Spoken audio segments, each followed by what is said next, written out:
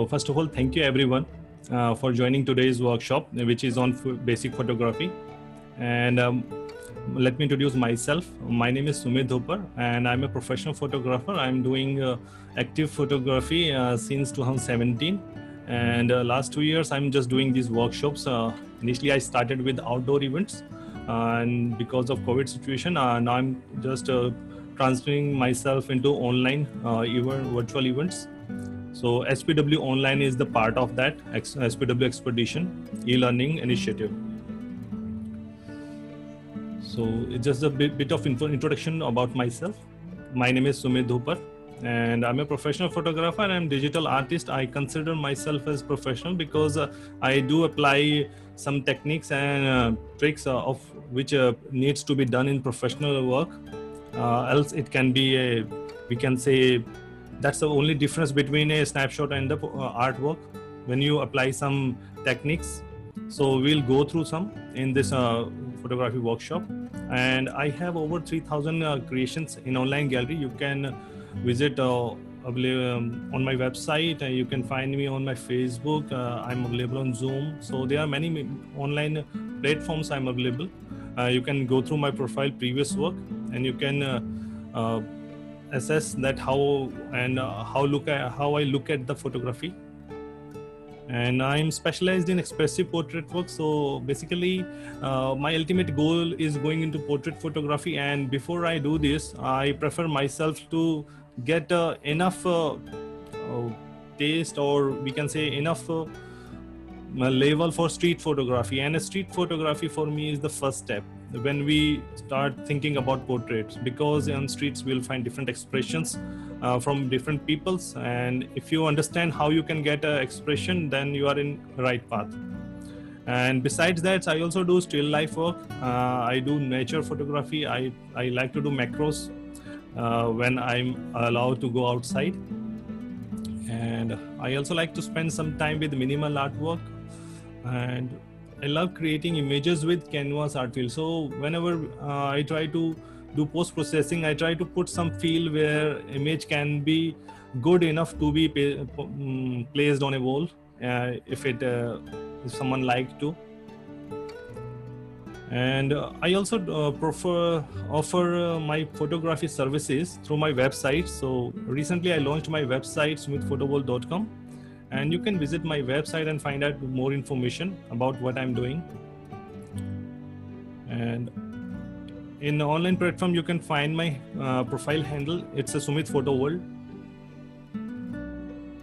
Please try to avoid typing in between because I got confirmation that I'm audible. So let me continue with my workshop.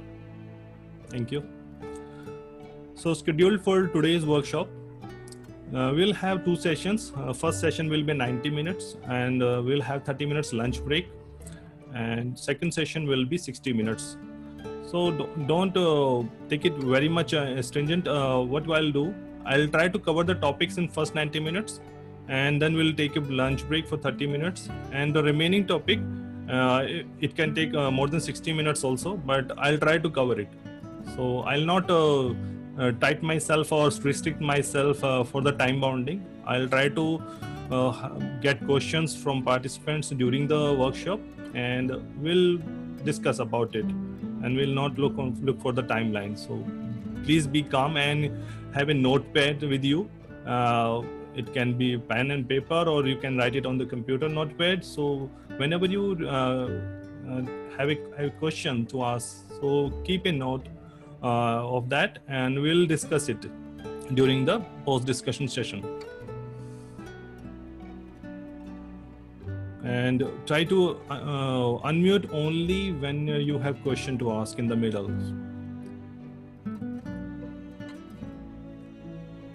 So if you have any question to ask, you can unmute yourself. Otherwise, please keep yourself muted only because unnecessary noise will coming in the background can disturb the workshop.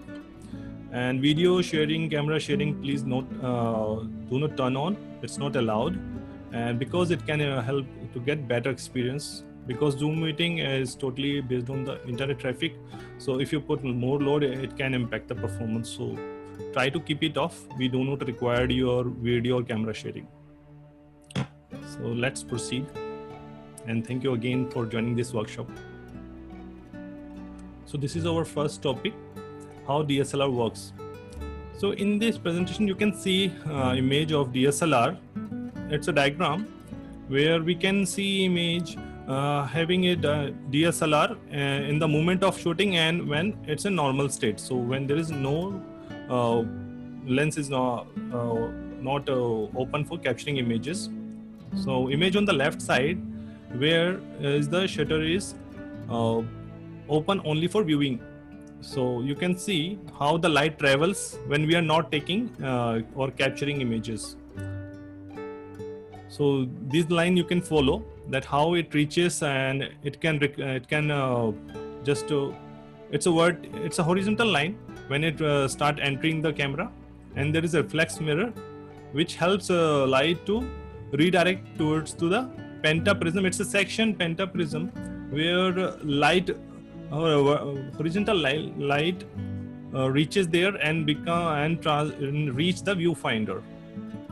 That's how we can see the image or through the viewfinder.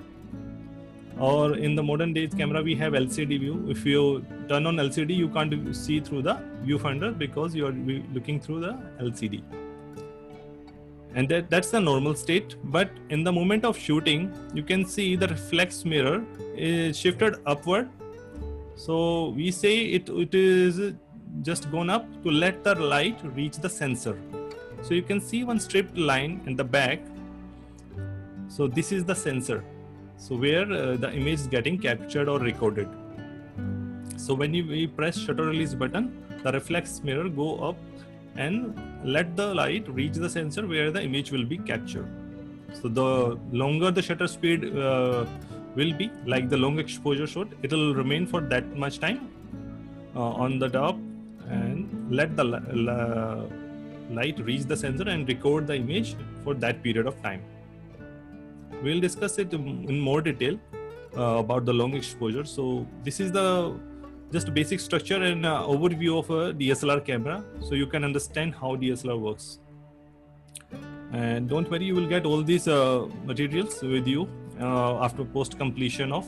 So whoever joined this workshop, I have complete list and you will get it on your mail ID. So don't worry and try to take a screenshot or try to record session. So you will get all this in your hand.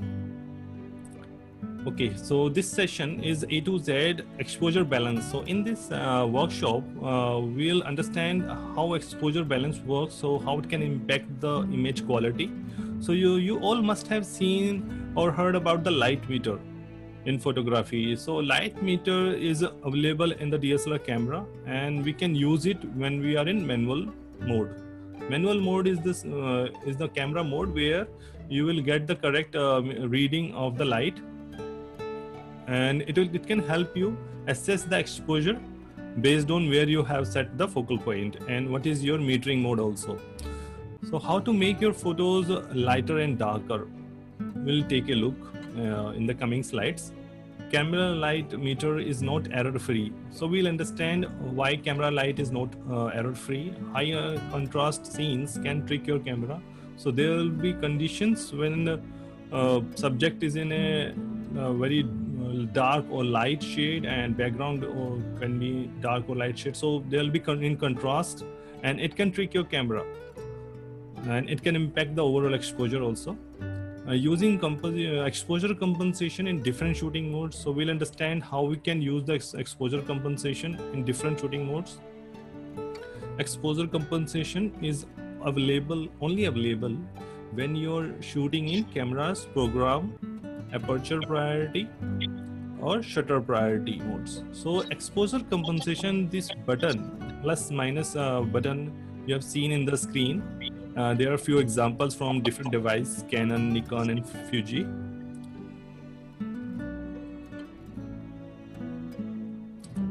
So on these devices you can see the button is there, and in Fuji we have complete dial button there.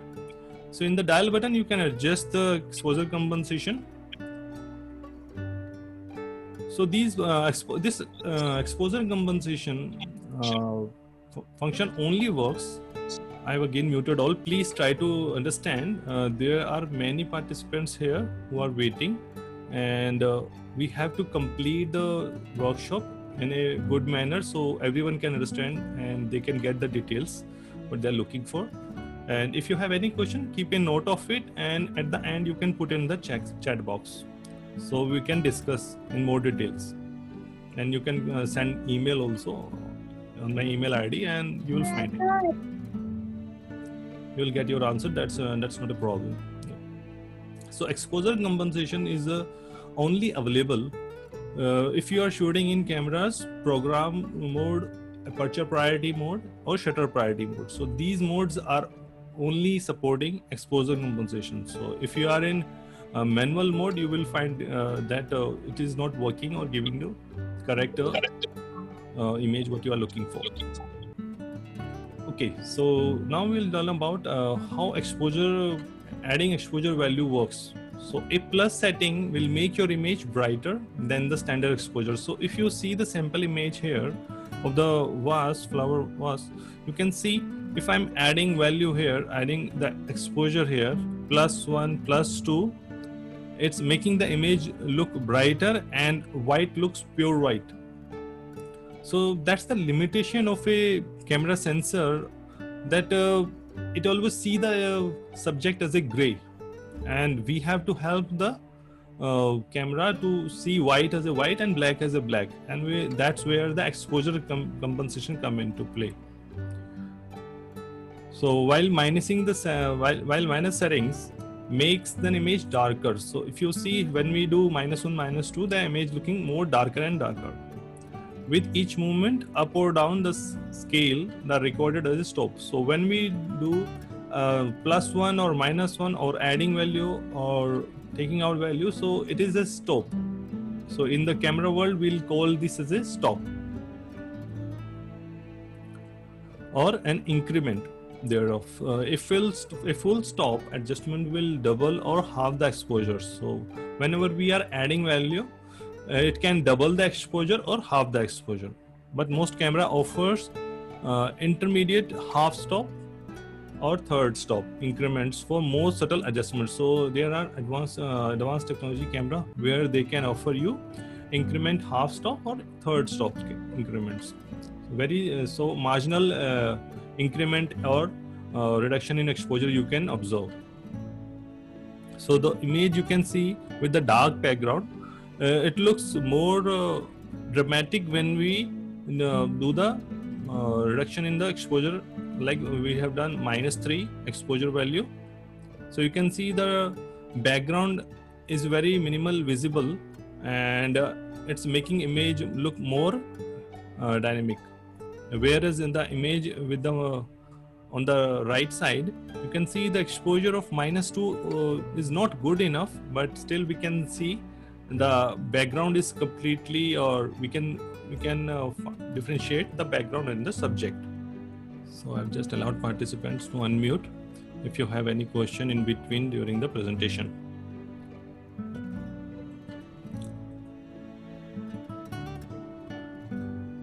So now we understand about DSLR camera modes.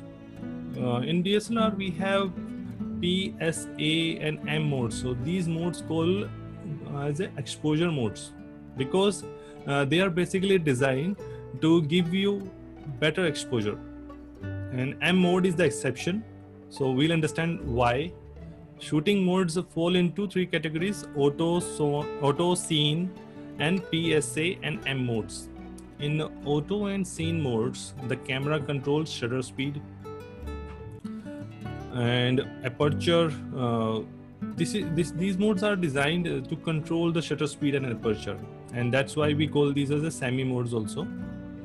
PSA and M modes are also known as exposure modes and give photographer a choice as to which element of exposure, aperture or shutter speed they wish to control. So when we talk about exposure triangle, so the two parts are aperture and shutter speed. So they play a major role to decide how exposure will be and what kind of exposure you are looking for in your frame. So now we'll just go in bit details of these modes. Mode P, programmed mode. So as you understand that programmed, when we say programmed, so it's there are programming in place. So but we can control both aperture and shutter speed in this mode. But what will happen if we change shutter speed? Aperture will change automatically to compensate the light.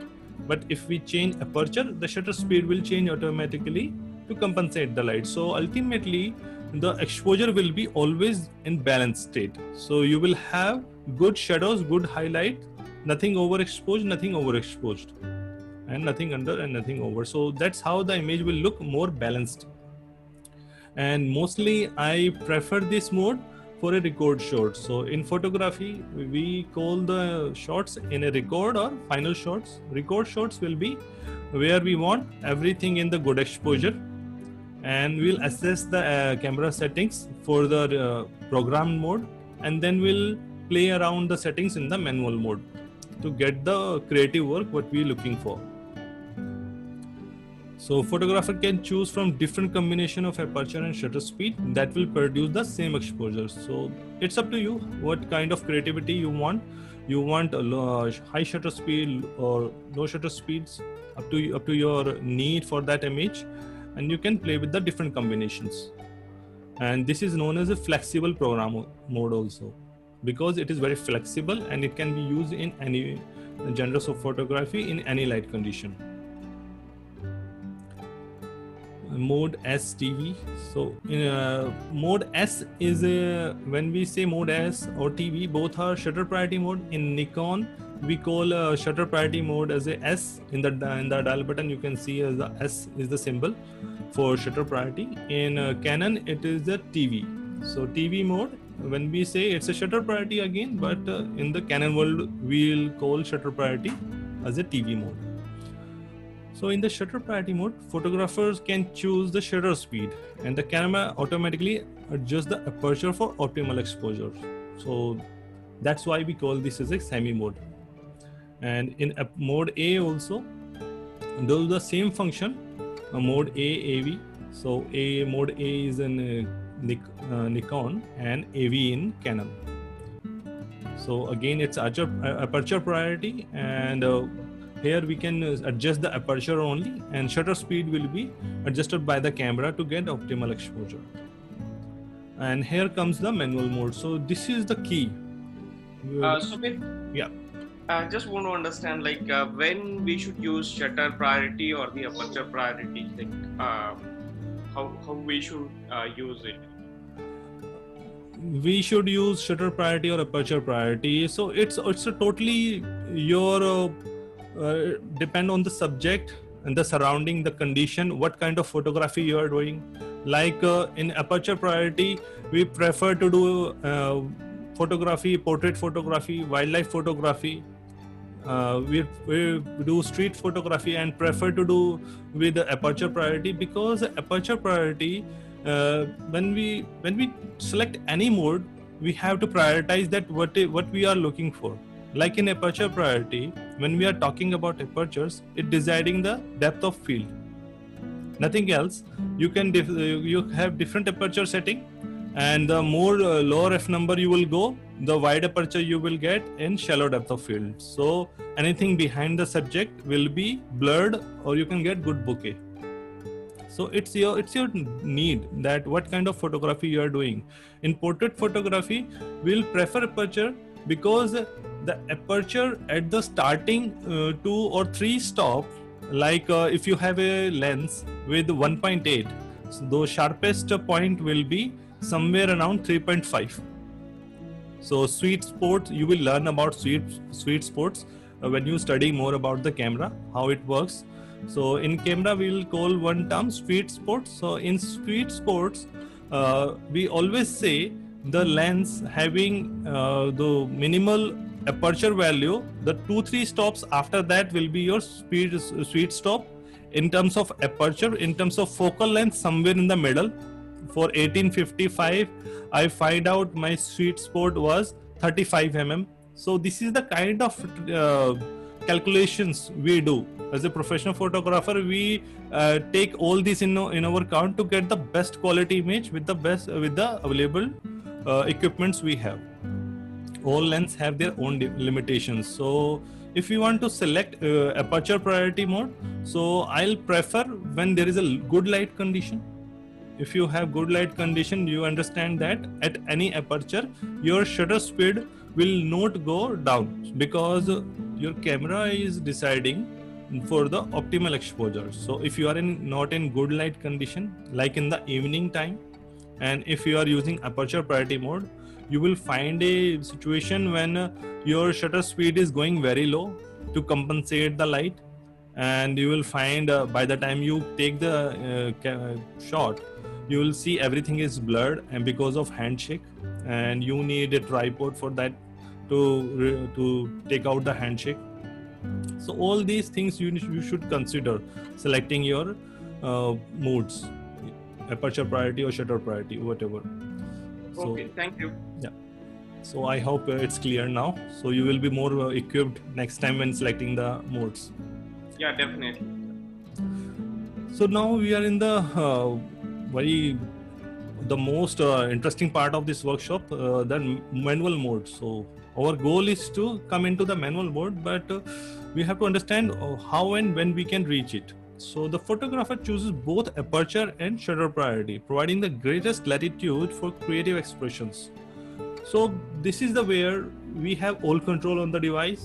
We can select the aperture, we can select the shutter speed. So it's not the camera, we are deciding the optimal exposure or the creative exposure, I say. So I decide that how much light I need in the frame. It's not the camera. Choosing the wrong combination could give bad results, or like the images where the image is very overexposed or underexposed. So try to play with the combination, and I always advised when you are learning and when you are new to the photography world, try to take record shot first with the program mode and play around the settings. So you will see that you are learning so fast and you will feel more confident. Confident only comes when you're getting better results.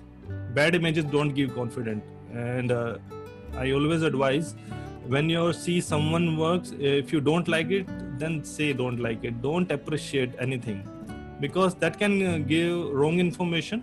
Someone who's serious about their photography and maybe following the wrong path.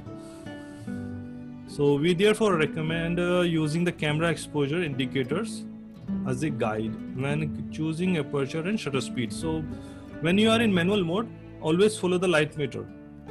A light meter will help you assess the exposure. It gives you the correct value, and you can you will find a position when you are just looking at the light meter after changing the settings and all. So it becomes in your habit to look at the light meter when you are in manual mode. In all three modes, P, S and A, exposure is automatically adjusted for optimal results. So that's what we have learned here in the exposure modes. So these are semi modes, P, S and A, and all exposure will always will be the optimal. If you are in a place where you don't have much time for playing with the camera settings, try to be in these modes, semi modes. At least you will get a record shot with the good exposure instead of losing the frame. Autofocus versus manual focus. So one of the most confusing aspects can be figuring out when you should use manual focus versus when it's better to use an autofocus mode.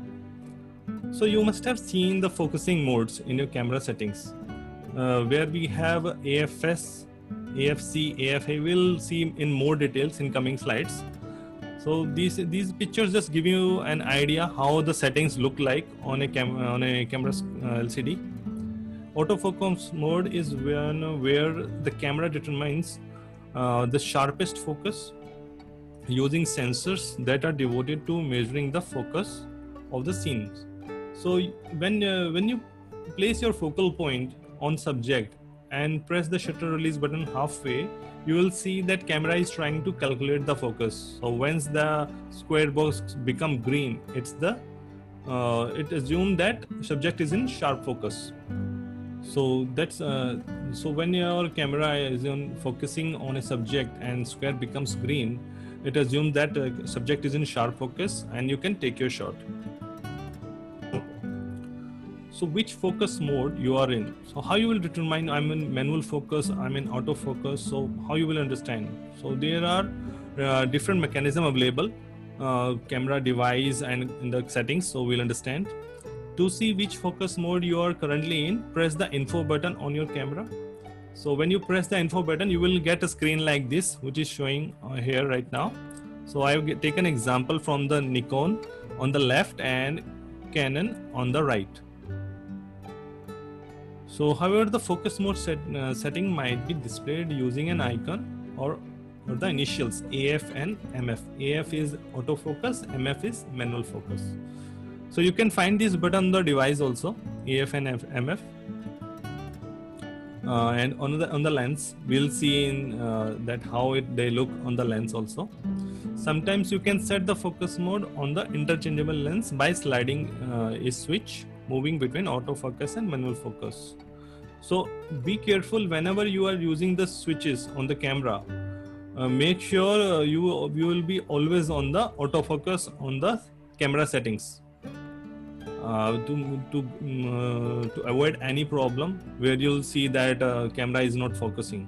If you set camera settings manual focus and on the lens you are trying to change focus settings, then it will not work. So try to control the focusing from the lens when available. So manual focus.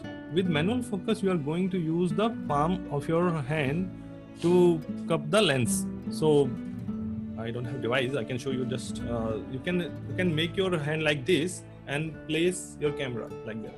So try to give a stability and keep your elbow near to your body.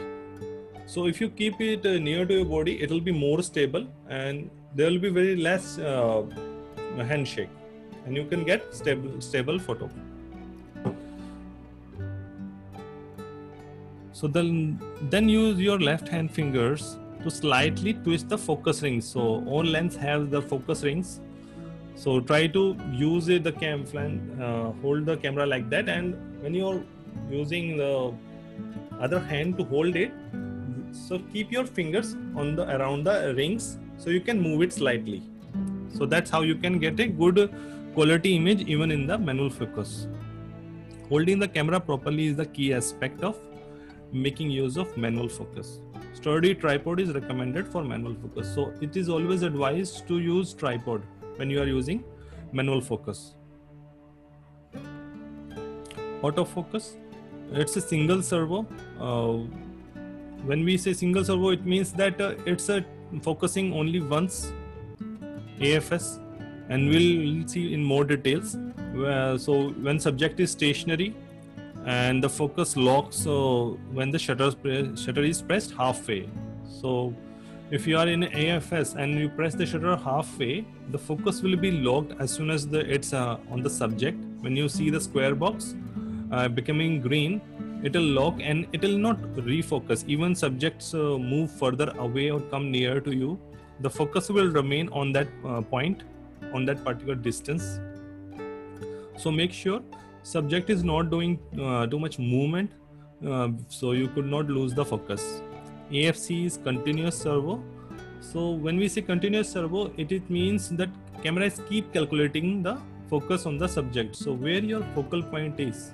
So if you're keeping your focal point on a person who is coming to you or going further away from you, the camera will make sure by the time you press the shutter release button fully depressed, the person will be in full focus, even if the person is moving.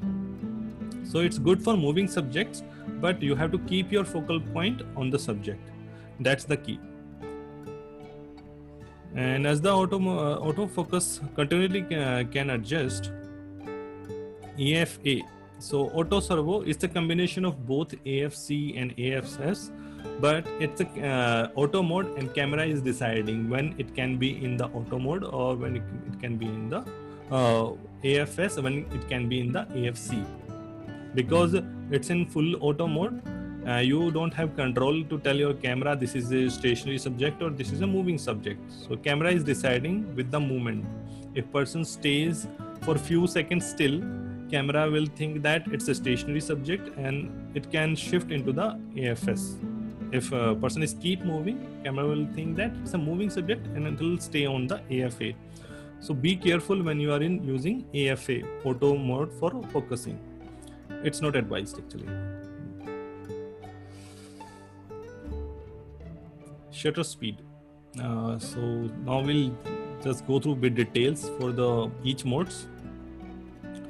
Shutter speed is a measurement of the time the shutter is open. So many photographers say the shutter speed as, or term the shutter speed as exposure value or exposure time.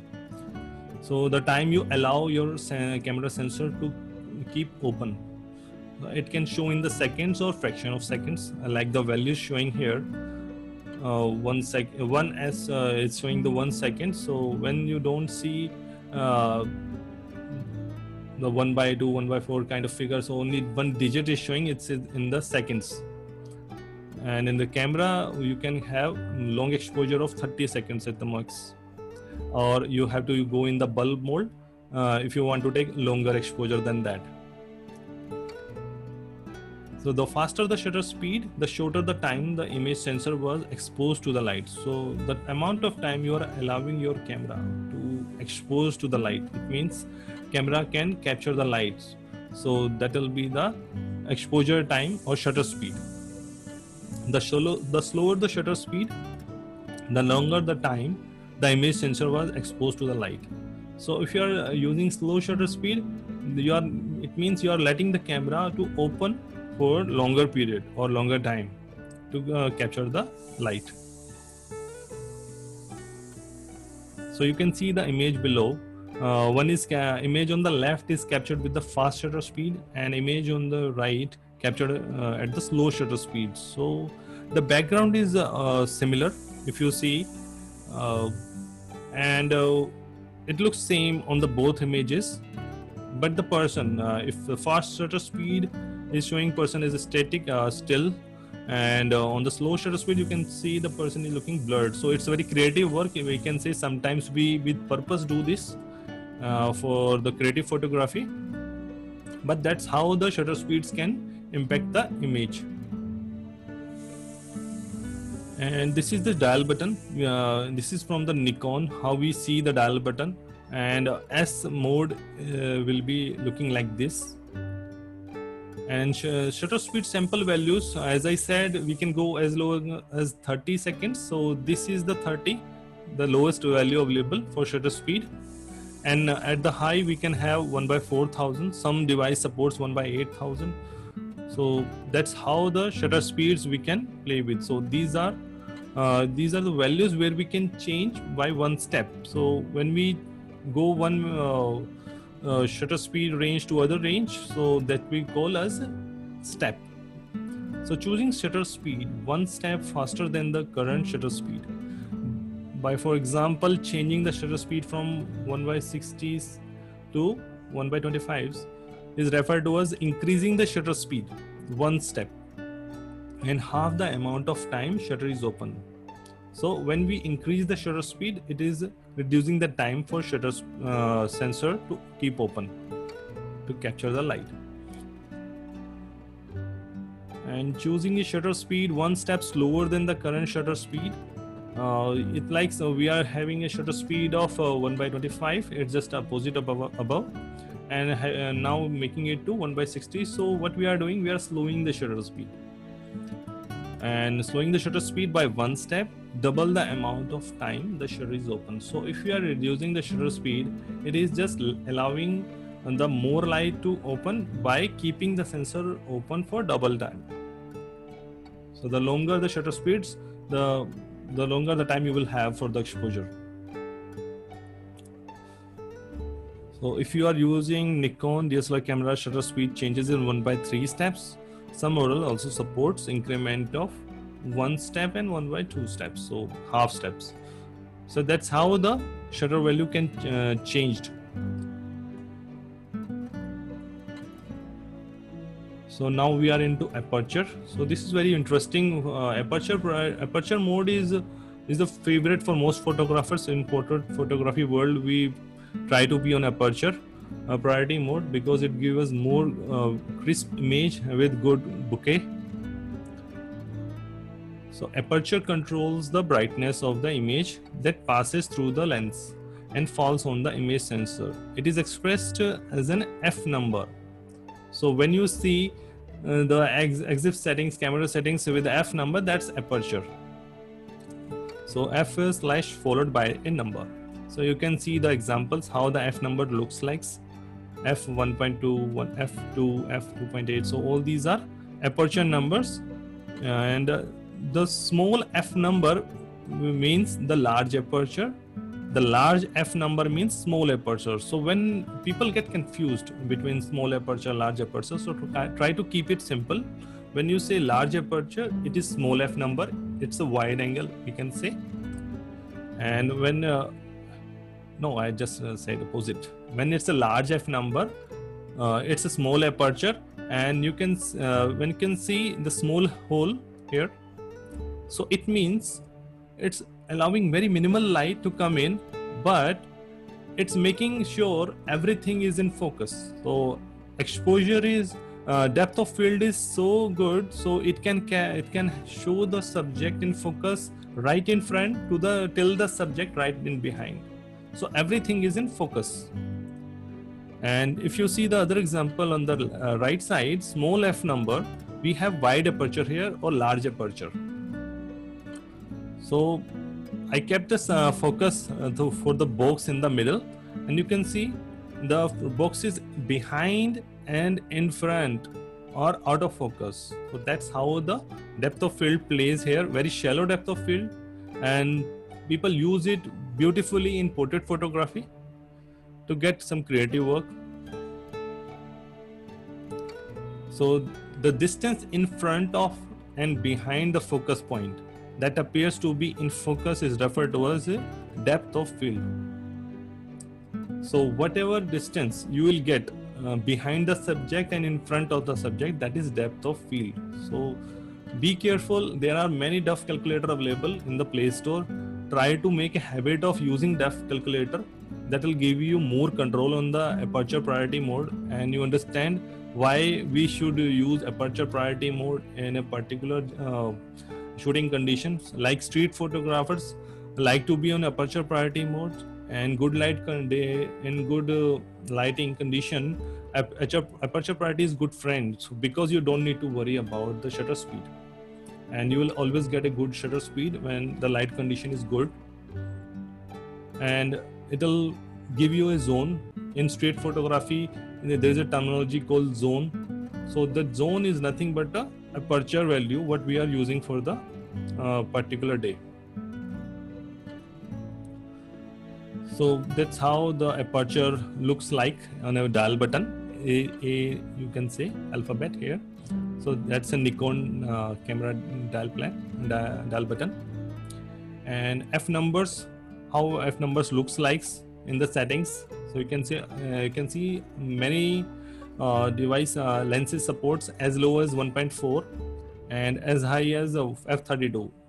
And again, if we change f number from one to other, that will be called as one step. So raising the f number one step is referred to as stopping aperture down a step. So it means we are just raising the aperture value and raising the f number. So it means we are increasing. So if we are in f2 and raising to f2.8, so it's stopping aperture down a step. It means it's stopping light and stepping aperture down in f number, or stepping aperture down a f number. Stopping and stepping, it's all different terminology for the same process or technique what we are doing here. This halves the area of the aperture or opening and halving the brightness of the image that falls on the image sensor. So it's reducing the light. if we are raising the f number. But lowering the f number by one step is referring us stopping the aperture up. So in above you can see it was down and here it's up, so it's letting more light to come in by lowering the f number. So if you see the light is not coming good, but then you can reduce the f number and it'll let you it'll give you more light on the subject. This doubles the area of the aperture or opening, doubling the brightness of the image that falls on the image sensor. So that's how the f number plays a major role in controlling the light. So it's a very good and if you have good control on the aperture, then you will rarely miss a shot, and you will understand that how the depth of field can be beautifully or creative results you can get. If you are using Nikon DSLR camera sorry, if you are using Nikon DSLR camera, shutter speed changes 1/3 steps, and some models also supports increments of 1 step and 1/2 steps. So there's an error in the this slide, so it's not shutter speed, it's a aperture. So it's the terminology seems, and the name changes here. The shutter speed and aperture both work same way in terms of changing values, but shutter speeds, as we understand, it's only about long exposure, short exposures, so exposure time, and aperture is only about depth of field and how the light you allow reaching the sensors.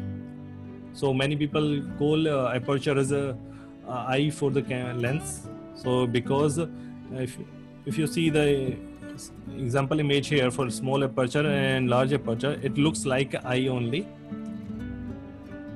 So in the small aperture, so you will open very less eye, so light will be coming very less, and in the large aperture, eye will be full open and more lights reaching to the camera sensor.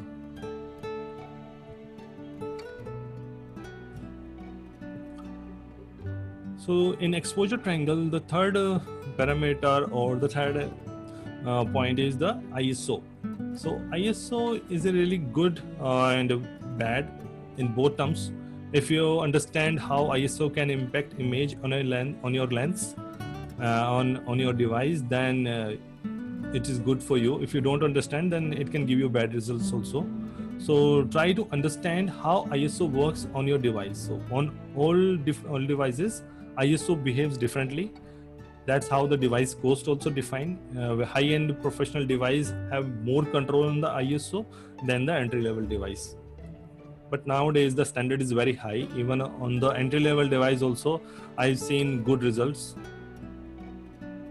So definition is ISO sensitivity is a measure of the camera's ability to capture the light. So it means that your camera has ability to sense the light, and ISO is working in the back end to let your camera sense the light. So if ISO is high, your camera can sense more light. It can see the particles which you can't see with your natural eyes. But if you take a picture and capture, then you will see some artifacts in the image. We call it as a noise. So these are the particles which you can't see, but the camera can capture it. Digital cameras convert the light that falls on the image sensor into electrical signals for processing. ISO sensitivity.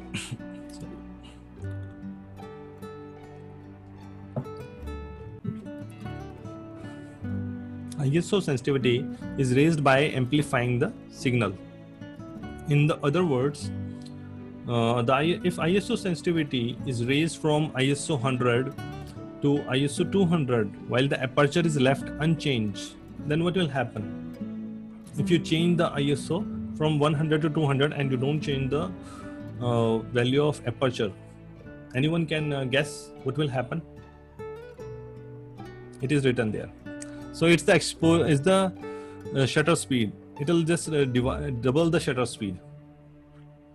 So why? Because it is allowing more light reaching the sensor, and when camera sends more light, to make the exposure balance, it will increase the shutter speed. So if you are seeing that you are not getting handheld shutter speed, and then you will have opportunity to increase the ISO a bit, and you can get the good handheld shutter speed. So handheld shutter speed is nothing but the focal length of your lens. It means if you are using 50 mm lens, then your handheld shutter speed will be 1 by 50 or above. In camera we don't have shutter speed of 1 by 50, we have 1 by 60. So 1 by 60 is your starting point for handheld photography. So likewise in large focal length cameras like 500, 600, so that will be your handheld shutter speed. So most of the time you will see wildlife photographers carrying big tripods to hold those lenses. So not always possible to keep it on handheld for that heavy lenses, because when the light is not good, you will have to use the tripod. So if you raise ISO sensitivity, you can choose faster shutter speed and reduce the camera blur. So what we call a shake, handshake or camera shake or blur, so all means same. This is why people say that ISO sensitivity should be raised if lighting is poor. So many people say when lighting is not good, raise the ISO. But be careful, when you are raising ISO, it can bring the artifacts and noise. So when the noise level is high, it's very difficult to make that image usable. No flash, low light photography. So these are the examples when photographer using a flash and without flash with a high ISO. So how you can see the image quality. So it can work for you, depends on the subject and the surroundings around you. So you see that photo taken with flash is having good subject in good exposure, and the back end you can see everything is dark, so very rarely you can see anything in the background. And image on the right, you can see photo taken without flash but ISO is high. So ISO high making the subject also coming in good focus, but the ambient light coming from the background is also getting captured here. So flash units, however, have limited range. So the flash is having limited range. So if there is a condition where you can't have the subject in your flash range, then you have to use the high ISO to capture the frame. If you raise high ISO sensitivity, you can optimally expose both the portrait subject and the background without using the flash at all. So if you are raising high ISO, you can get subject in the background, ambient light, without using flash.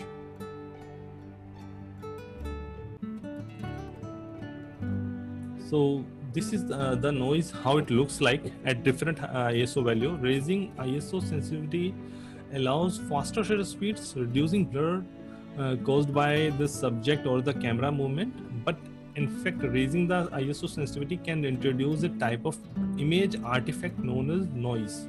So when we see these particles in an image, these are called noise in photography world, but these are the artifacts in the air which are captured because we have raised the ISO enough so camera can see these particles, so making them seeming grainy. So it can be creative work if you know how to make it usable. Like most of the time photographers what do, they capture the scene. It's a good scene where story is covered, but there is a high noise. So what we can do, we can convert the image into black and white. So that's the best technique for the photographer to use make the image looking ordinary and make it extraordinary by just making into black and white. So in black and white, it will give you some vintage look, and because it's a story which is telling in the image, and it will be appreciated definitely. And you can manage with or survive with the high ISO in a black and white conversion only. Many people try to do reduce the noise level in Photoshop and other photo editing softwares. Noise reduction is good, but it can help only in a subtle condition where you have very limited limited, or we can say minimal noise in the frame, which can easily be treated in the Photoshop. If there is really high noise, then details will be lost. So most of the time you will not you will find that image is not looking good after reduction. So try to find a point where you can capture the image at the minimal noise, which you can recover in the post processing, so that you will get idea after taking images at different noise level in different light conditions. Raising ISO sensitivity amplify the electronic signal, which also amplify any noise in the signal. So as a result, the higher the ISO, ISO sensitivity, the more obvious the effects of noise on your photograph. So if you are amplifying the noise by raising ISO, so obviously the more artifacts will be visible. And there is one term also, if you zoom in, like in macro photography and all, so if you are zooming in and raising the high ISO, then also the particles will be easily seen, or it can make the image look unusable. So try to make sure you have control on the ISO and you tested it before taking a final shot. The same is true for all digital cameras. We recommend that you raise the ISO sensitivity only as high as needed to avoid blur. So this is the key here. So try to use ISO at the minimal, so just to get the frame and without blur. So when you reach that handheld shutter speeds, then don't reach that ISO level. ISO sensitivity can be set manually by the photographer or automatically by the camera. So you can have option of auto ISO, but be careful. By default, the auto ISO will give you very high value for ISO. So, but we have an option to limit the settings out for auto ISO. Like you can set the shutter speed and that it will not go below that level. So you will not have handshake, and you will understand that your camera do not support that much high ISO value. So you can set the limit for high ISO value also. So it will not try increase the ISO level after reaching that value. So like for example, if your camera supports a good ISO at ISO 400, so you can set the value for ISO maximum at 400 ISO, and minimum shutter speed will be somewhere around 1/200. So you will be in auto ISO, but your camera will only do calculation for that. So if you have a condition where light is good, you will find that camera is taking very low ISO images also, which you can't set manually. I've seen this in my entry-level device where my camera took image of less than 1/100, which actually not possible in normal condition. So that's how you can use the ISO in your favor. Now we are into focusing modes. One shot focusing mode. So we have learned few tips or few things about the focusing modes in previous slides.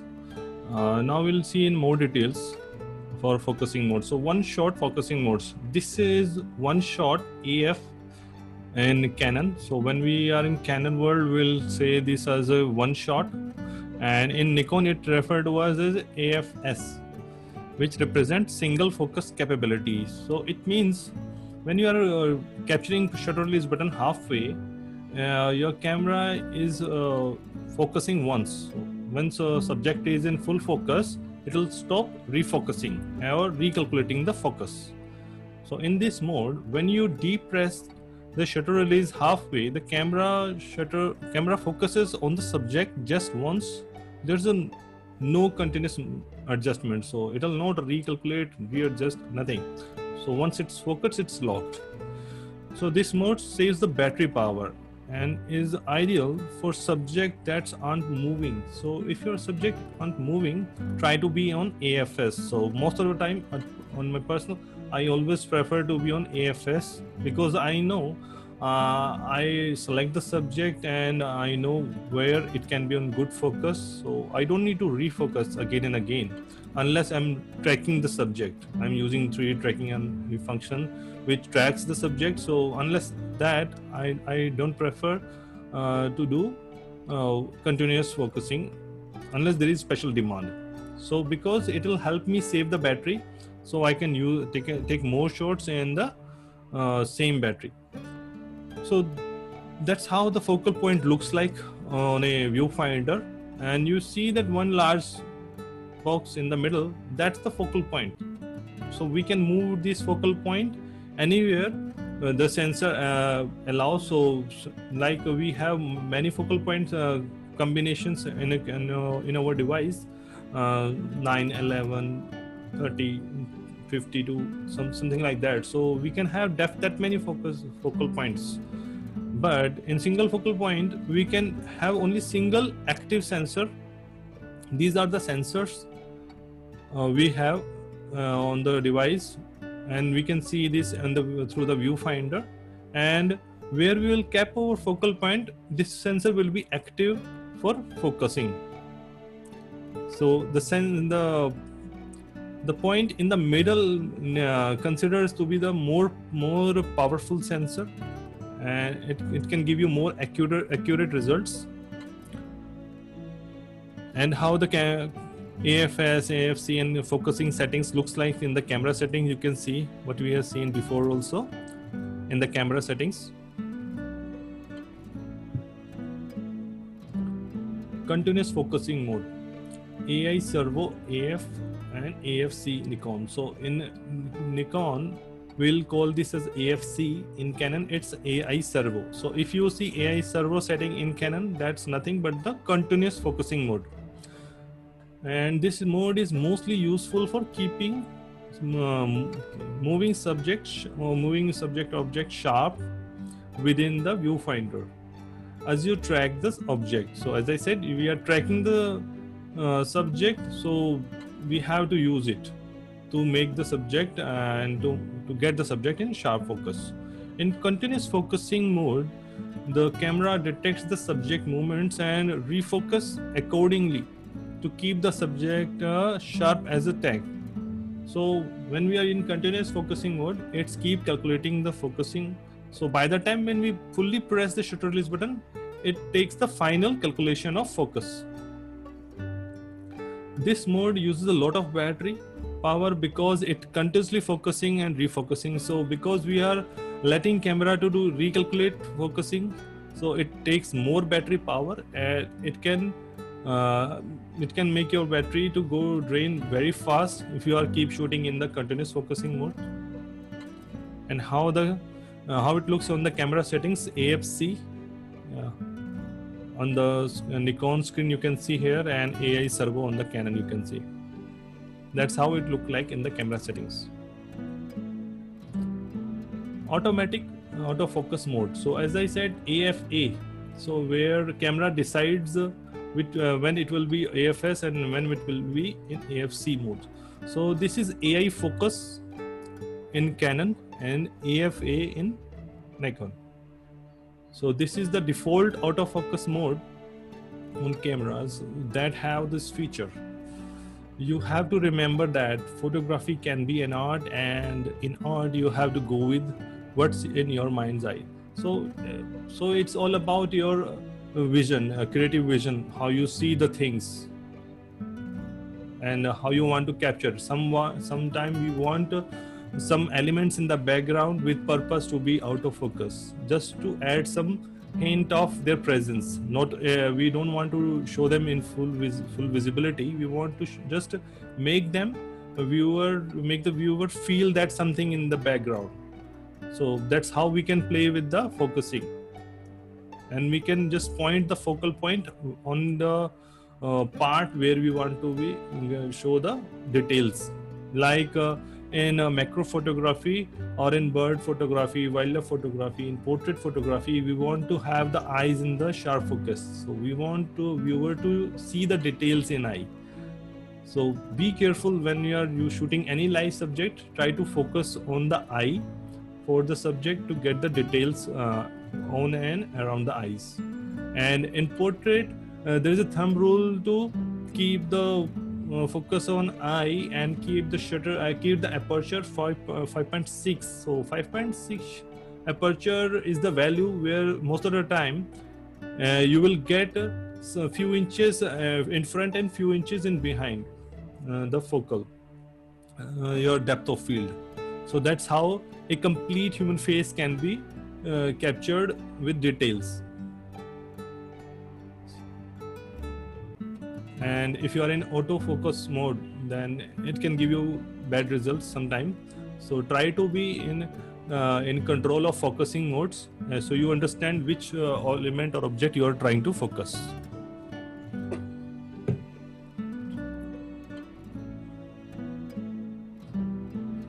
So this mode maintains the focus if you change the subject or subject moves. Manual focusing modes. So this is the key for any photographer to reach next level. So if you understand how you can beautifully use the manual focus, and then you are into professional photography. So this is MF in Nikon, which stands for manual focus. And on many lenses, you would see AF and MF switch for focus mode selection. So on the lens also, in the image you can see there is a button AF and MF. This is on lens. So this is focusing ring, which we talked about earlier. And these buttons can help you control the focusing modes right from the lens. Manually focusing the camera is perhaps the most frustrating barrier between the good and great photography. So it is frustrating sometimes, because it's not always easy to get the subject in good focus. And with manual focus, if you take it very seriously, it takes more effort. But once you get a hold of it, then you will feel more control on your device, and you will get more better results. Like in macro photography, we prefer to do with manual focusing. It's difficult to do depth of field calculation with macro, because that it will be very shallow, and even if you are using extension tubes, that will make more shallow depth of field. So that's where the manual focusing coming into play. Achieving perfect focus requires using the distance measurement on the lens barrel, and even perhaps measuring the distance from the lens to the subject with the tape measures. This will give you the most accurate focus point. So many professional photographers do carry measurement tapes with them on the field. When they find subject, they calculate the distance using the measurement tape, and then they feed in the settings, EXIF settings with the distance, accurate distance on the DUF calculator to find out where the calculation will get the subject in complete details and with the required depth of field. So that's how the calculation takes place in the field. And you can see on the info screen, you can have the MF symbol here for the manual focus. And this button, if you see here, this is on the device, not on the lens. This is on the device. Many device supports autofocus selection button, where we can set the device into AF and MF. So be careful when you are playing with this AMF, MF, autofocus and manual focus, and make sure on the settings, try to be on always autofocusing mode only. So your camera device will be always on autofocus, and use the lens for switching between the focus when possible.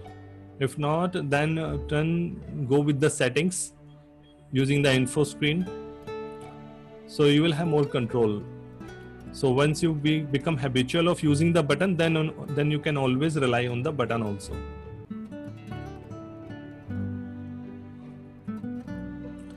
Manual focusing modes. So manual focusing modes, there is a diopter adjustment on most DSLRs.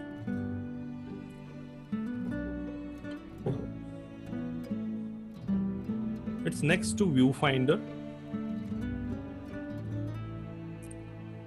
It's next to viewfinder that lets you make minute adjustment to the focusing capability or focusing capacity based upon any irregularities in your eyes. So if you have a some good number of glass, so you can't see the things very near or very far clearly, so you will find this diopter adjustment on the device. So you don't need to use glass when you are taking capturing images using DSLR camera. So that will let you use the camera without using your specs. So you will have more control. You can also use depth of field preview button to help determine focus, but this is more advanced technique. So there is a PV button over here in the device, you can see on screen. So this PV button, what it will do, it will show you the final image. So after capture, so when you set aperture for depth of field, you capture the image, then only you will see the result, how the bokeh is playing into the image. But if you press this PV button, it will show you the live, that how the final image will work, will look like. That's a preview button we can find on the device if supporting. So manual focus is essential when you focus on a non-traditional subject. So as we discussed earlier, manual focus is only advised when the subject is stationary or non-traditional subject, we can say.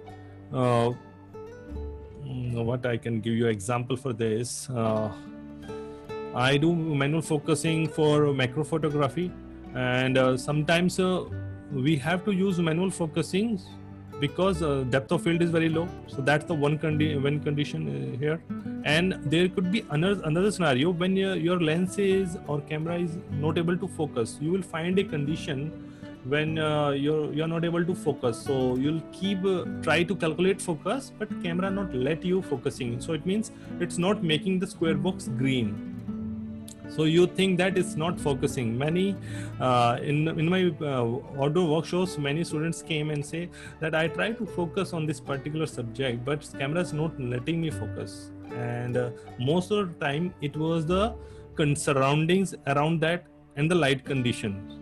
So if you reduce the aperture or make the aperture more wide with small f number, like if you are on f9, then make it to f8, f7, and you will see that now camera starts focusing. So because there was not enough light for camera to see the subject or differentiate between the subject and the background. So when background and foreground is busy and dominating, then you will find very difficulty to focus.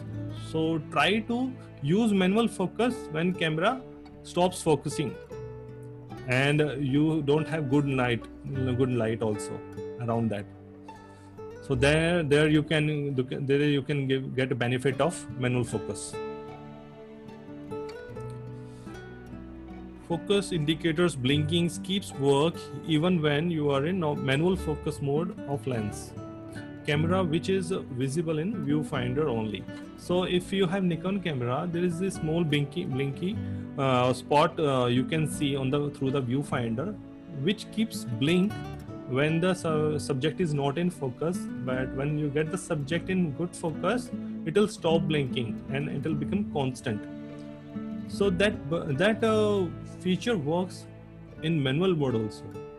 But how it works, you have to presume that you are not in manual mode. Even if in the settings you have set the manual, you're pressing the shutter halfway button and keeping the subject in focus, it will make that blinky stop. So that's the trick. Actually, it's a good tip, and I've learned it by doing self-practicing. And then one day I tried to focus on a subject and the manual mode, and I keep looking at the blinking, that how it behaves, and I found that it stopped blinking when I get the subject in good focus and I press the shutter release halfway also. So that's a trick. And in Canon it beeps when you are in manual mode on a Canon device. it beeps when the subject is getting full focus when you are using manual focus ring. So if you are focusing manually on a Canon device, it beeps. It will not show any blinking, but it will beep. So that is the signal that your subject is in focus. And I've tested it on the field, and it works really well.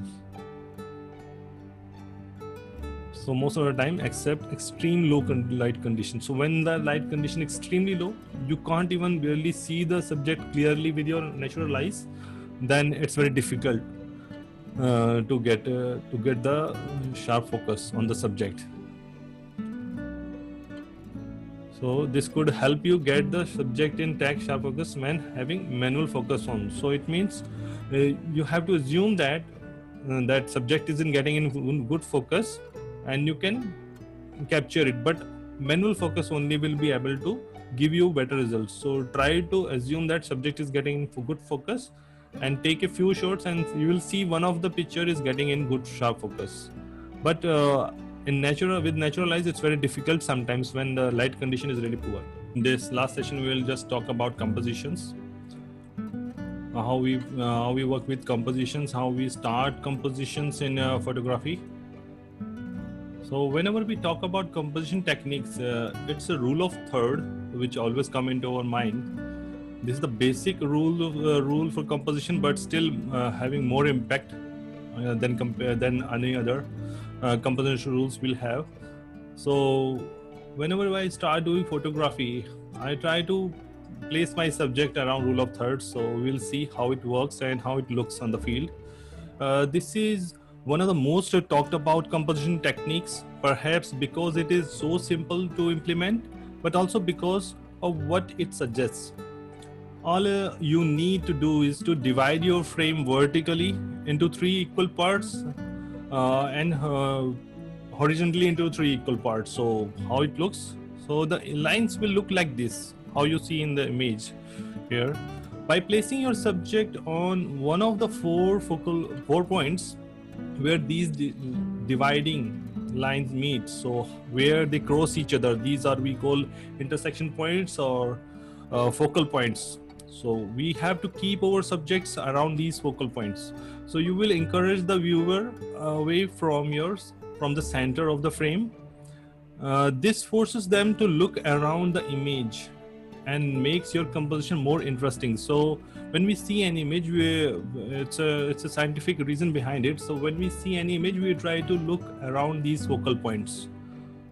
So you can see I've kept one focal point around the eye of this owl, and this vertical line just right on the subject. So I'm keeping this subject on the basis of rule of third. And when we see this image, we always try to look at the whole body of the owl, the structure, and we also observe the eye. So my intention here as a photographer is, so when we were looking at this image, they'll look at the owl first, they check the details, and then hold their eye on the eye of owl. So this makes the image more impactful, more interesting.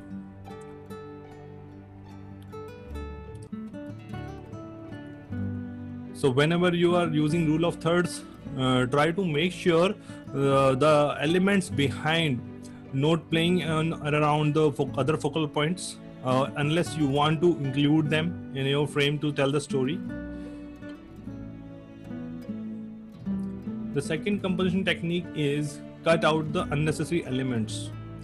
So it's a basic composition techniques to start with. So when we do photography and learning about the composition techniques and how we can make the image look more interesting, so cutting out the unnecessary elements is a key factor to make image interesting by not presenting or not showing the elements which not looking interesting or adding distraction in the frame. So in the image example here, you can see some elements around here are not adding much value here, and it's causing kind of distraction in the image. So your goal when composing photograph should be point to do something you want your viewer to look at what you are trying to show them. One way you can do this by cutting out all the clutter of the world and just showing them what you want them to see. So this is the one way of doing this, and a few ways you can achieve this in photography, including getting closer to your subject. So other way would be, we have to get closure, we have to zoom into the subject, so only the subject will be in the frame and other things will not be part of the frame, using a longer focal length for a narrower field of view. Using depth of field is to isolate your subject from other elements in the scene. So one way of that, using wide aperture, so it will give you a shallow depth of field, so anything in the background will be blurred out. So in this image also you can see I kept that focal length like that, and at a bit high because I was in the zoom lens, and I also kept that my aperture bit low, so background will be blurred. So all these combinations making the background blurred, it's giving bokeh image. To isolate your subject from the elements in the scene, or using shadow to hide the things that do not contribute to the message you are trying to give. So if you have a subject in a shadow area, so if you are placing or getting an image in that angle where shadow is hiding the elements which you don't want to include, so you can include that in your frame, so where the shadow will play a role to tell the message but also hide the unnecessary elements. So that's the final image we will have after cutting out the unnecessary elements. So this final work looks more interesting and more clean presentation here when we compare to that actual image without doing any cropping of unnecessary elements. That's how you can get a good result even with the frame which is having a lot of distractions. Leading lines. So this is very simple and very useful method for adding more impact in the image, where it draw attention to the subject using lines in the frame. Lines that are simply graphic can be used to lead the viewer around your image. And these are called leading lines. So in this image you can see there are I've used the web lines here. So lines created using web.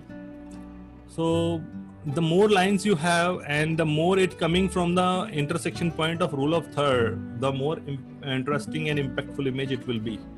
And here I make sure the lines reaching to the web, and two lines, one from the top and one from the below corner, coming from the somewhere around this intersection point of rule of third. So I'm using both here.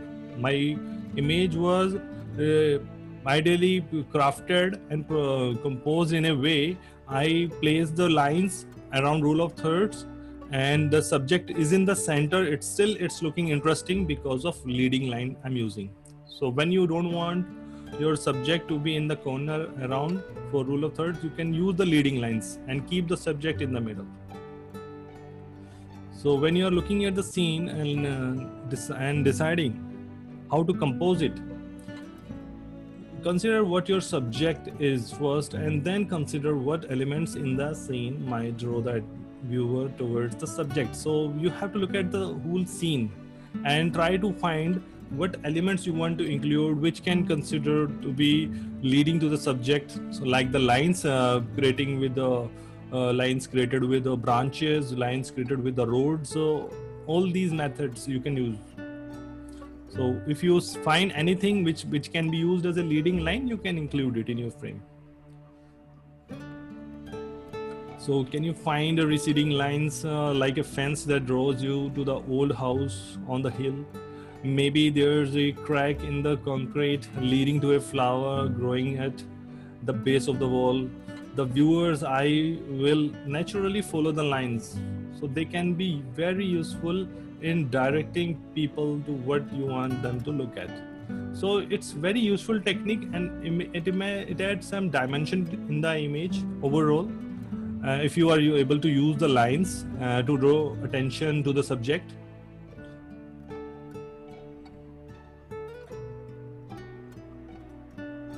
So this is the first line, see, the second line, and the third line. So all lines, we have our eyes follow all the lines, and when they reach, it's reach around the subject. So that's how the leading line can help you get the subject in around in the center, and not much concerning about keeping subject on the rule of third. Repetition. It's a very creative composition where we find some elements or objects in a repetitive manner. So evenly spaced, identical, very similar objects can be arranged to create repetitive patterns in your photographs. Things like fence posts, the lines of pedestrian crossing, an orchard of trees. So if you have find a line of trees, so that can also create a repetitive pattern.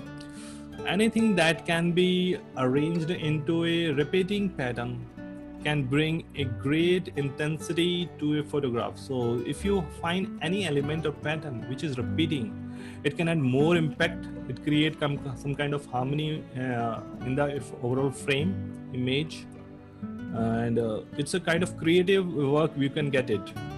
Depending on the subject matter, it may be calming, like a row of pillars, a building, or alarming like endless rows of people walking in the time. So if you find a row of people walking, that can be very alarming image. So it's not a very calm feeling image. But if row of pillars you find in an architectural an old heritage place, you can give impact of very calmness.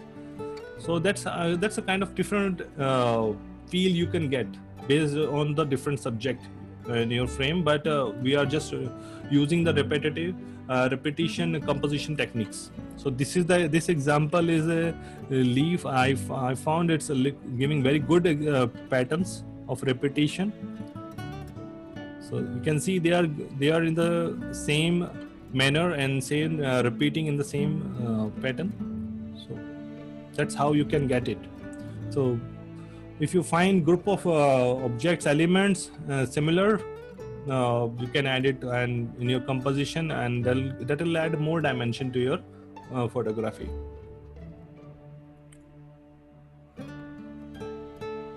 Creating layers. One technique for adding depth to your image, is layering the things over the top of other things. Simply put, you can cover part of your frame with something closer to the camera in order to give the illusion of depth. So if you see this image here, I kept this person in front with purpose to add some depth in the image, and my focus was in the person giving some action and the shop behind the subject. So which is also part of frame. It's a storytelling image, and I want that viewer to feel the whole story and feel some depth also around that time. So it's a giving good impact to eyes, and we are using a 2D image and giving a 3D impression here with this technique. So it's very useful in the nature photography. It's very useful. You can have some branches or trees in front. In wildlife photography, it's very useful. So something closer to the camera in order to give illusion of depth. You can use the leaves of a tree frame in couple in the park, empty juice glasses while the server pours the fresh ones in the background. So you must have seen the editorials in the magazines where these examples are very visible. Or an audience listening to the speaker on stage at the corporate event can make a good frame that doesn't simply show the speaker out of the context.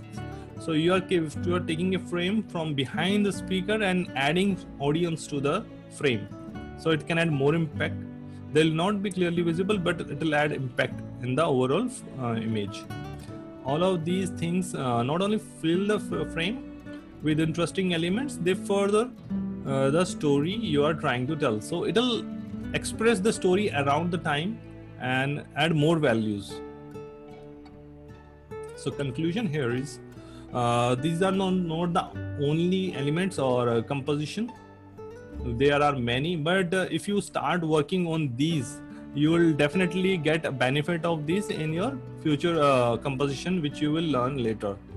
So these are the basic compositions which I can include in this photography workshops. I have full-fledged workshops also in line to include all the composition techniques. That's a full-fledged lengthy workshop, so I can say 1 day workshop. Soon I'll go to publish it. So these are only the that much of topic I can cover in this workshop. I hope there are some points for actionable points for you, and if you follow the same, then you will definitely feel that you are better photographer than before.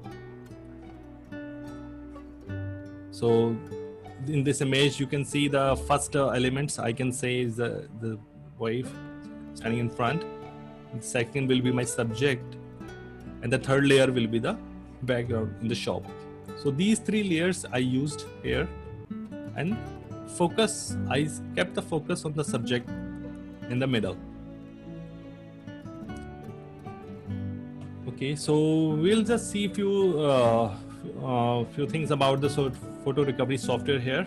So because we are collaborating with the Stellar, and Stellar is a photo recovery software organization where they provide a program to recover your deleted images. So at times when we are using these storage media devices, we can accidentally damage or delete the data, or somehow files are corrupted. So luckily we have the tools which can recover the data in a such situation where we lost the data accidentally, and the files get corrupted. So this is the Stellar photo recovery software. It's freely available for 1 month, and you can buy it if you like it. So we'll see that few features and functions available in this software. So it can recover a photo which deleted. So recovers deleted photo, video, audio files from emptied recycle bin and devices such as DSLR. So even on the computer, it can help you recover the files. And if you have deleted from your memory card, then also it will be able to help you recover the deleted files. So you can see the various devices it supports: DSLR cameras, hard drives, smartphones, SSDs, digital cameras, memory cards, CF cards, CD, DVDs. Supports it. It can recover raw file formats of cameras.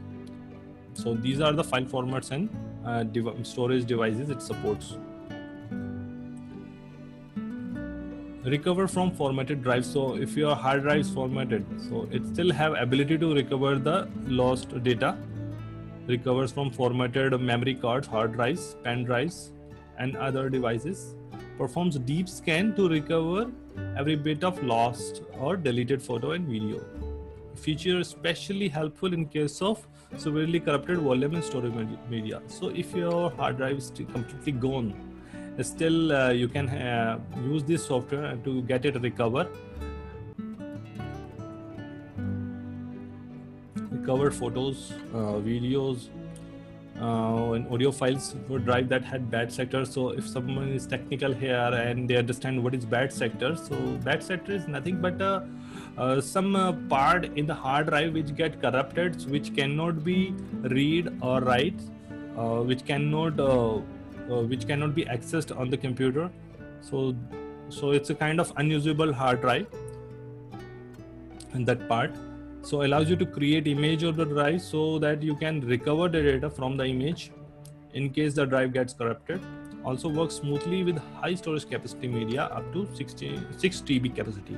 So it also support very high capacity drives, like 6 TB drive is a very high capacity. It can still recover the data. SD card recovery recovers photo, video, audio file from corrupted SD cards, memory cards, hard drives. So what we have learned in the previous slides is that it can recover deleted file from various file device formats. The software supports media cards, all of the renowned camera brands including Sony, Nikon, Canon, Samsung, Kodak, Epson, Olympus, Panasonic, and so on. And supports drone cameras also. It also supports drone cameras. So if you are using drone camera and you lost the images in the SD card, you can still recover it. So rating, I gave this software rating 4.5 because the thing is, when software can recover the deleted media files virtually on any kinds and hard drives. But the point here is, when we start recovery in the final phase, you can't cancel it. That's the only one point I can take out from my rating. Rest, it is very good software and you can try it. And if you want the software copy, you can just mail me and I'll get you a license for that, and even a free copy you want. So just mail me, I'll get it done for you. And you can test it, and if you find good, then you can contact seller directly also. So thank you for your participation.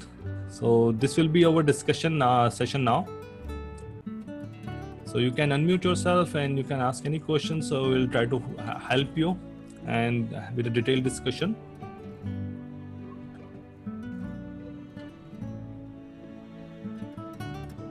And I hope you like it. So whatever we have gone through.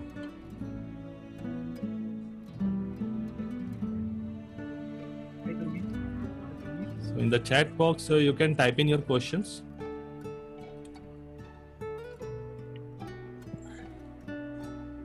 Hi Sumit, this is Samir. Yes. Can you hear Hi, me? Samir. Yeah. So Sumit, can you give an example on ISO? When exactly we make it more higher, and so maybe an example where we have to increase ISO.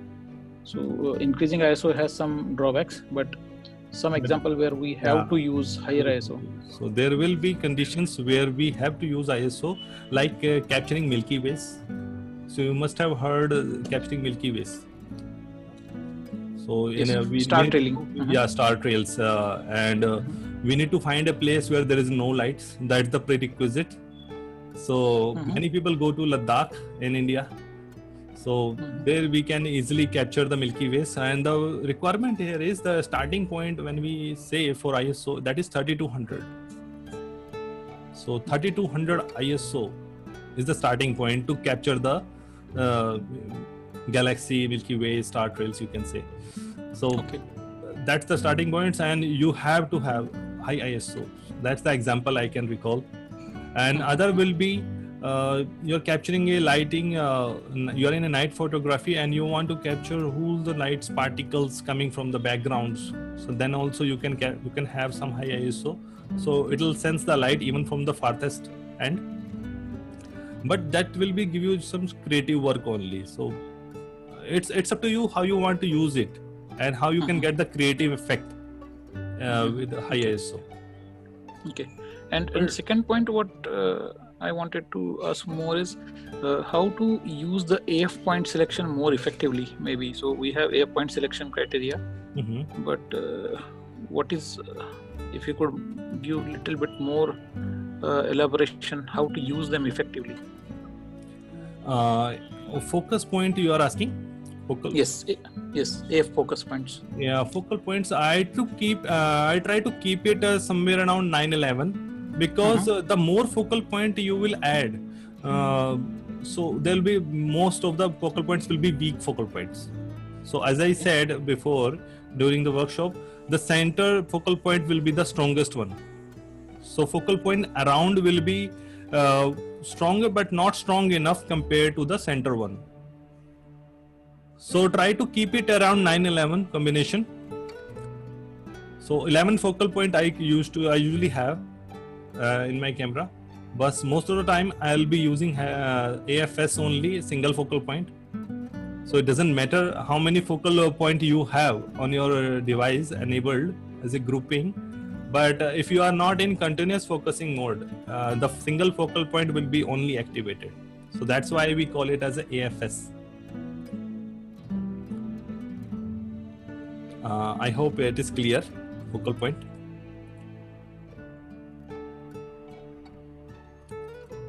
So there's a questions coming here.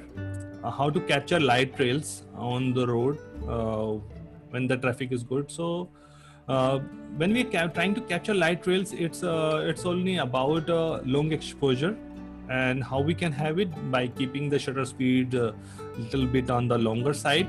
So like a few seconds, the starting point will be around 5 seconds, I should say, or 2 seconds sometime work when the traffic is running very high speed. So you have to judge it that which speed is giving you good effect. So starting point will be 2-3 seconds, then go 5-6 seconds. So it's like that. The more longer exposure you will have, the more smooth lines you will see on the traffic. So that's how we capture light trails. And if you have little bit high ISO, you can capture ambient light also, including. That would be the one of the factor to use little bit high ISO. And the best time for capturing light trail, as per my study, is the somewhere around blue hours, golden hours, blue hours, when you can get some light from the sky. If you are in the blue hours, it will show good blue effect on the sky.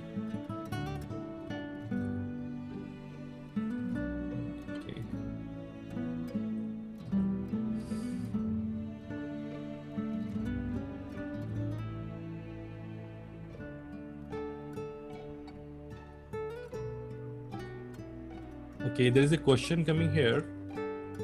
When I take a photograph of an event taking place on stage, the focus lights in yellow. On what setting I should use on my camera? So when you see the images coming with yellow because of the lighting condition on stage, so there is a very good answer for that. Always try to shoot in RAW file, because in RAW file your camera will capture the image how it looks on reality, but you can correct the color temperature in the post processing. So try to capture the image in the RAW file format only. That's the priority for that. And you can correct the color condition, the what color temperature you like to see in your final work. Or if you want, you can manipulate the color temperature in your during shooting also, but it will not give you much help here, because that is only for your friends, what you want to see from the camera. But in the RAW file format, the image will look differently what you see in the reality. So don't rely on that. So just focus on capturing the moment.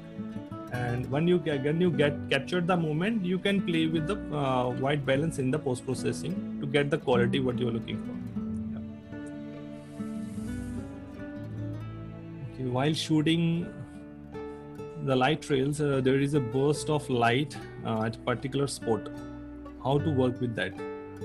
So try to find an angle where you can avoid that. So that could be the only best option to avoid. I can understand you will see the burst of light and it's making very this kind of distraction. So that you can avoid by changing the angles. Find a different angle, find some different perspective. You will see that a burst that spot will be less having less impact. That would be the only option. Or you can when we do light trail or long exposure, we try to keep the ISO at low to get some details around it, the light, so it's not overexposure.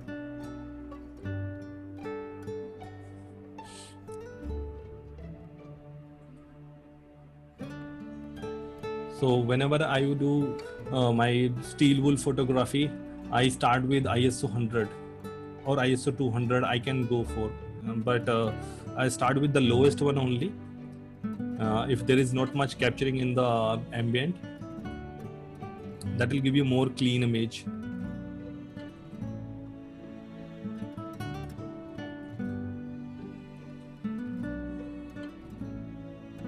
And let me show you the few flash I have just to example. So these are the two flashes. So you can see one flash is having just buttons only. So this is manual flash from Digitech, and the other flash is a TTL flash. So TTL flash having different buttons here. these are the just samples just to show you how it looks like. So normal manual flash and a TTL flash.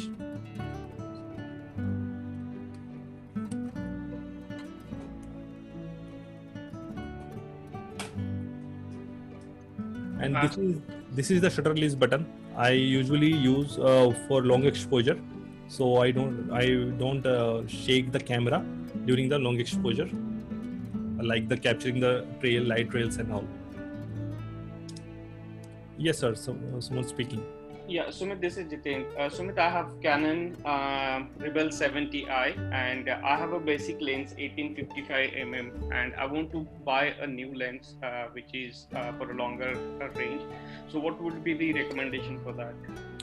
Whenever someone's starting photography and they look for a new lens, I always advise try to keep things a bit clear before upgrading yourself, because if a photography is your passion or your we can say just a hobby, or you want to just do photography just for personal purpose and not looking much beyond that, so there are different conditions or the things you should keep in mind. So whenever you are looking for a photography as a passion and you think that you may not upgrade later, you can work with the crop sensor device and the lenses.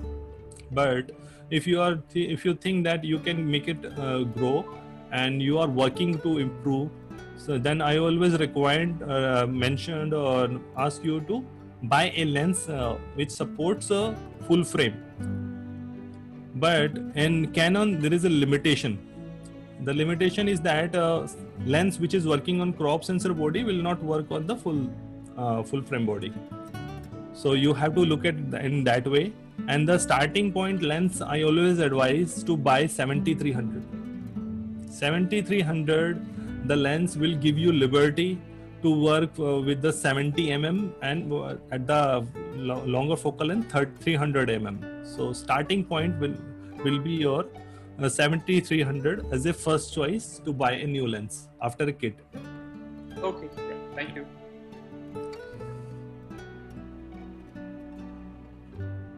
So what is starting? Someone asked what is entry level flash to start with? Maybe the practice and then go for higher, and also recommend some tripods for higher end lenses. Okay, so multiple questions in one. Starting point for flash, there is nothing much like that. Starting point, I always advise you to start with the manual flash. So manual flash are very cheaper. I bought it somewhere around 4,000. This is the Digitech manual flash.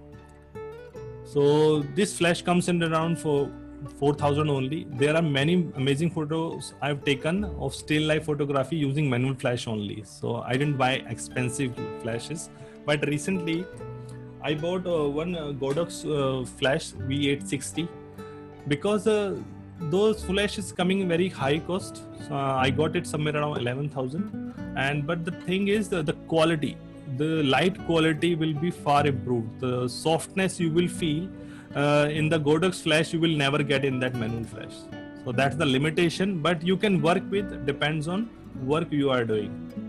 Because in my glass photography I use manual flash, I know that I need some highlights there.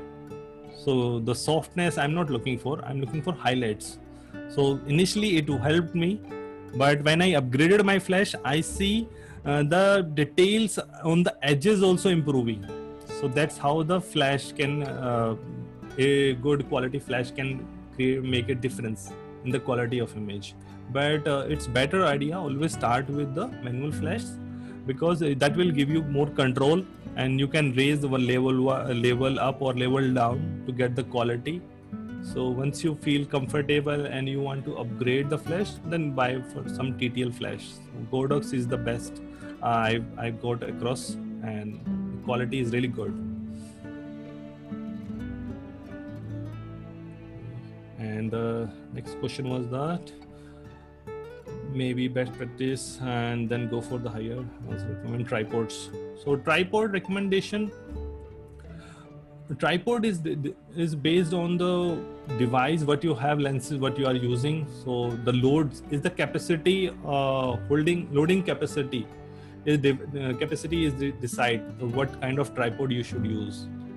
So the tripod which I have, it's a Vanguard AB235. Its loading capacity is 6 kg. So 6 kg for me is sufficient. But when I have a very longer focal length lens, like 600 mm something, so I may need other tripod which can have good capacity, loading capacity for that lens. So it's the lens weight which decides, and body weight, device body weight, lens weights, all this come into play. And whenever buying tripod, try to make sure you get tripod which can hold weight above than what you are going to put on.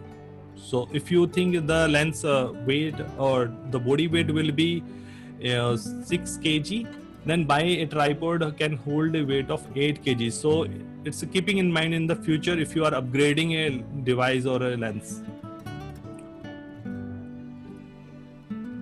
Can you please arrange a session for post editing? Yes, I'm working on. I've already done few demo sessions, so there will be full-fledged session for post processing for Photoshop and Lightroom. So that will be the complete post processing session I will have. Someone shared a link. I'm not sure what is that link all about. I'll check it later. Try to keep the questions only in the comments. The links I can check later, and I may get back to you. Okay, and explain what kind of setting to get this picture. Someone shared a link and asking for the feedbacks. So best advice I can give you, just send me the link of your image or the image itself on my mail ID, and I'll give you feedback and get back to you. And I'm also running a Facebook group, Paradise of Photographer, and there is a parallel review group for same. So if you can join that group, you may have better place for all the review and feedback. You can find the group link on my profile page. On my Facebook profile, you can easily find the group link. So that will be the correct way to get a feedback on your work.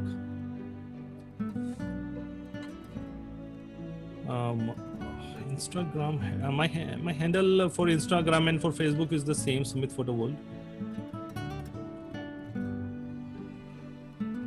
And the slides I will share with you, and you will find all the links with the details. So everything you will get with the document. I'll share the slide in the PDF file format, so don't worry. So there are few who asked me about that they want this presentation. You will definitely get it. So whoever joined this Zoom meeting, I'll get the details from my account, and you'll get the email with the video recording and PDF of this file. Sumit, just out of curiosity, I've visited your website, and the first picture which catch my eye is it's a black and white picture. One side is completely dark, and the another is completely white. So just want to understand, is it the captured picture or it's modified? Like you have edited it and because it's so amazing. It's really amazing one. The boy picture you are talking about? No, it's like a kind of a glass. You have taken a picture from top. I guess you just put that somewhere. So glass picture you are talking about, the glass reflection picture, where yes. One side is black and there is. Yes, that's correct. Yeah, for that it's a very easy technique. I put one sheet, dark sheet, black sheet, I can say, just in around the glass, to cover it and make it dark, dark, because when I do my glass photography, I have to get the light in a way it will not create reflections. So in my still life photography, I covered the topic, how we can get the glass images without any reflection. So that's the part of it. So the thing is, you have to get the light, and the part only where light is showing, it will become bright, it will become white. Yeah. So that is the only idea behind it. Okay, and even I use the technique in different genres also, and the idea will be you're making your light will be coming from the one side. If it's coming from the one side, it will make that side brighter and other side will be darker. So it's widely used in portrait work also. When I converted that image into black and white, that gives good contrast in black and white. As a beginner, which DSLR would you recommend? Whenever someone asks me this question, I always advise Nikon D3400, because in the recent time I've seen that device results, and they are amazing actually. And because when I compare to my own beginner device, I started with D3100 in 2011, and the result is really awesome when I compare both devices then and now. And nowadays the technology is really high, and even the beginner device giving good results. So if you are a good passionate photographer, you will feel more enthusiastic when the results coming good. The key advice to any photographer I always give: just keep the things simple, and work only what the device can offer you. The limitation, you should know where the limit ends. So if you know what is the limit for your lens, for your device, you will definitely get good results, and you will understand that this is your limit and you can play within the limit, and amazing results you will start getting. Are you a Nikon user? Yes, by far I'm a Nikon user only. I have still not decided to move into Canons. I'm working with the Nikon devices, so only information I can help you about Nikon. Any experience with P1000? Sorry, the more experience I have is about DSLR device. I currently own a D750, Nikon D750. With the D3500 beginner, D3500 crop sensor device. Which lens actually depends. Lens, whenever we talk about selecting lens, it's always about what kind of photography we are going to do. If you are more interested in street photography, portrait work, then better to use a 50mm lens. It's a cheaper lens for crop sensor, and it can give you better result, good quality images you will get it. Prime lens always give better quality than the zoom lens. That's the key factor when selecting lenses. But to cover all the genres, then you can go with the 7300 crop sensor lens. That will give you whole range. DSLR or which is best? DSLR is always best, because DSLR can give you more creative results than the digital one. Nowadays digital cameras also coming with the function of DSLR, so it's very difficult to answer this question.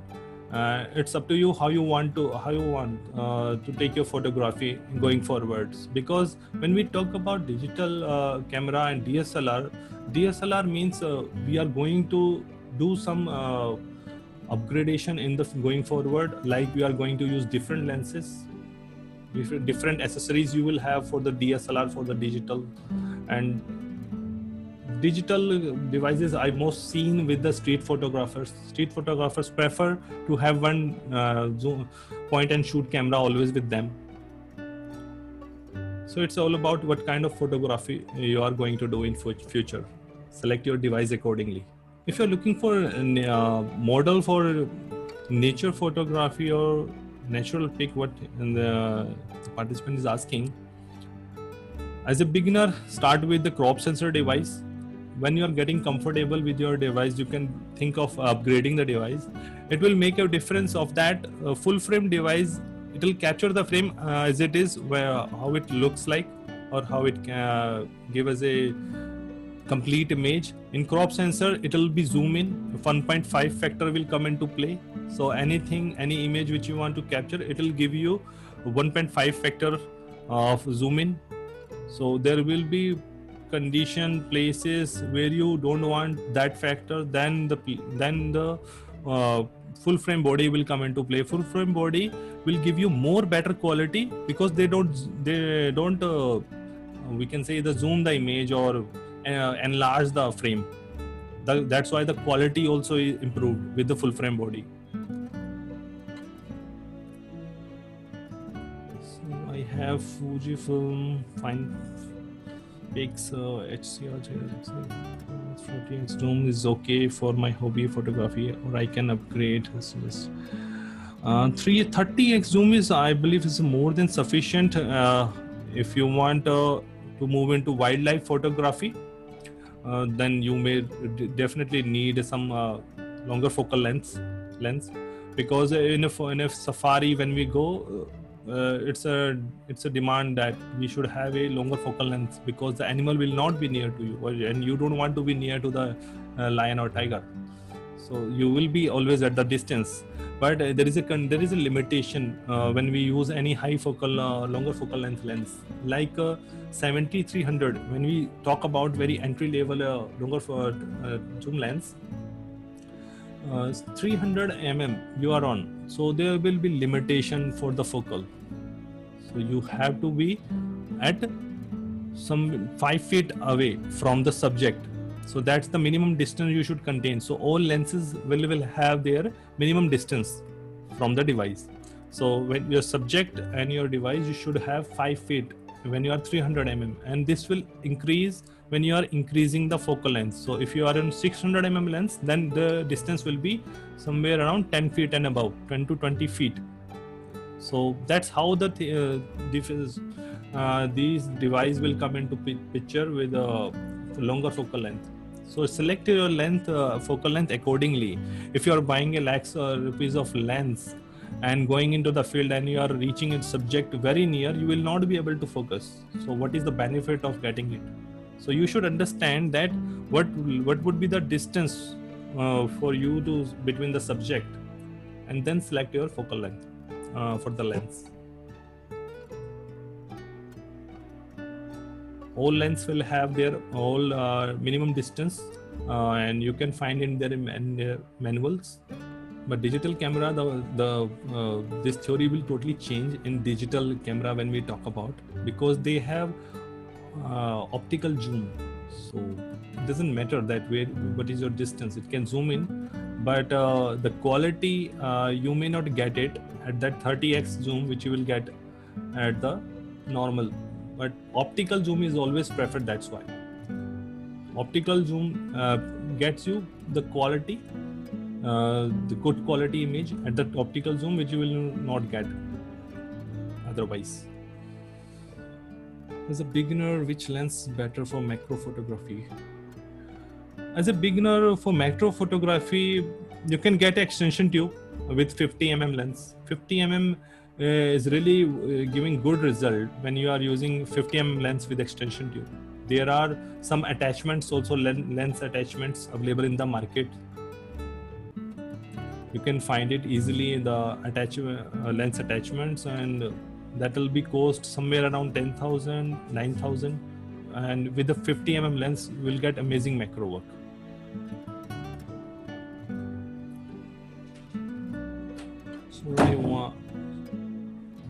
So I want to do wild photography. Which lens makes the pics more clarity in any situation in the forest? When we talk about wild photography, it's only from the Nikon. It's the most famous device is D500. D500 is a crop sensor body, but it's a professional level crop sensor body you will have, and the recommended lens will be the 200-500 mm. And if you have 200 or 500 mm on a crop sensor body like a D500, you will get amazing results. I've seen the results and they are really amazing. And 500 mm will become 750 on the crop sensor. Just imagine that the quality work you will get. It's really sharp tech sharp images I've seen on the device. And make sure when you are buying a device and looking for a lens, all lenses have their compatibility factors. So look for that compatibility chart first when you are selecting a lens, that if it's fully compatible with your device.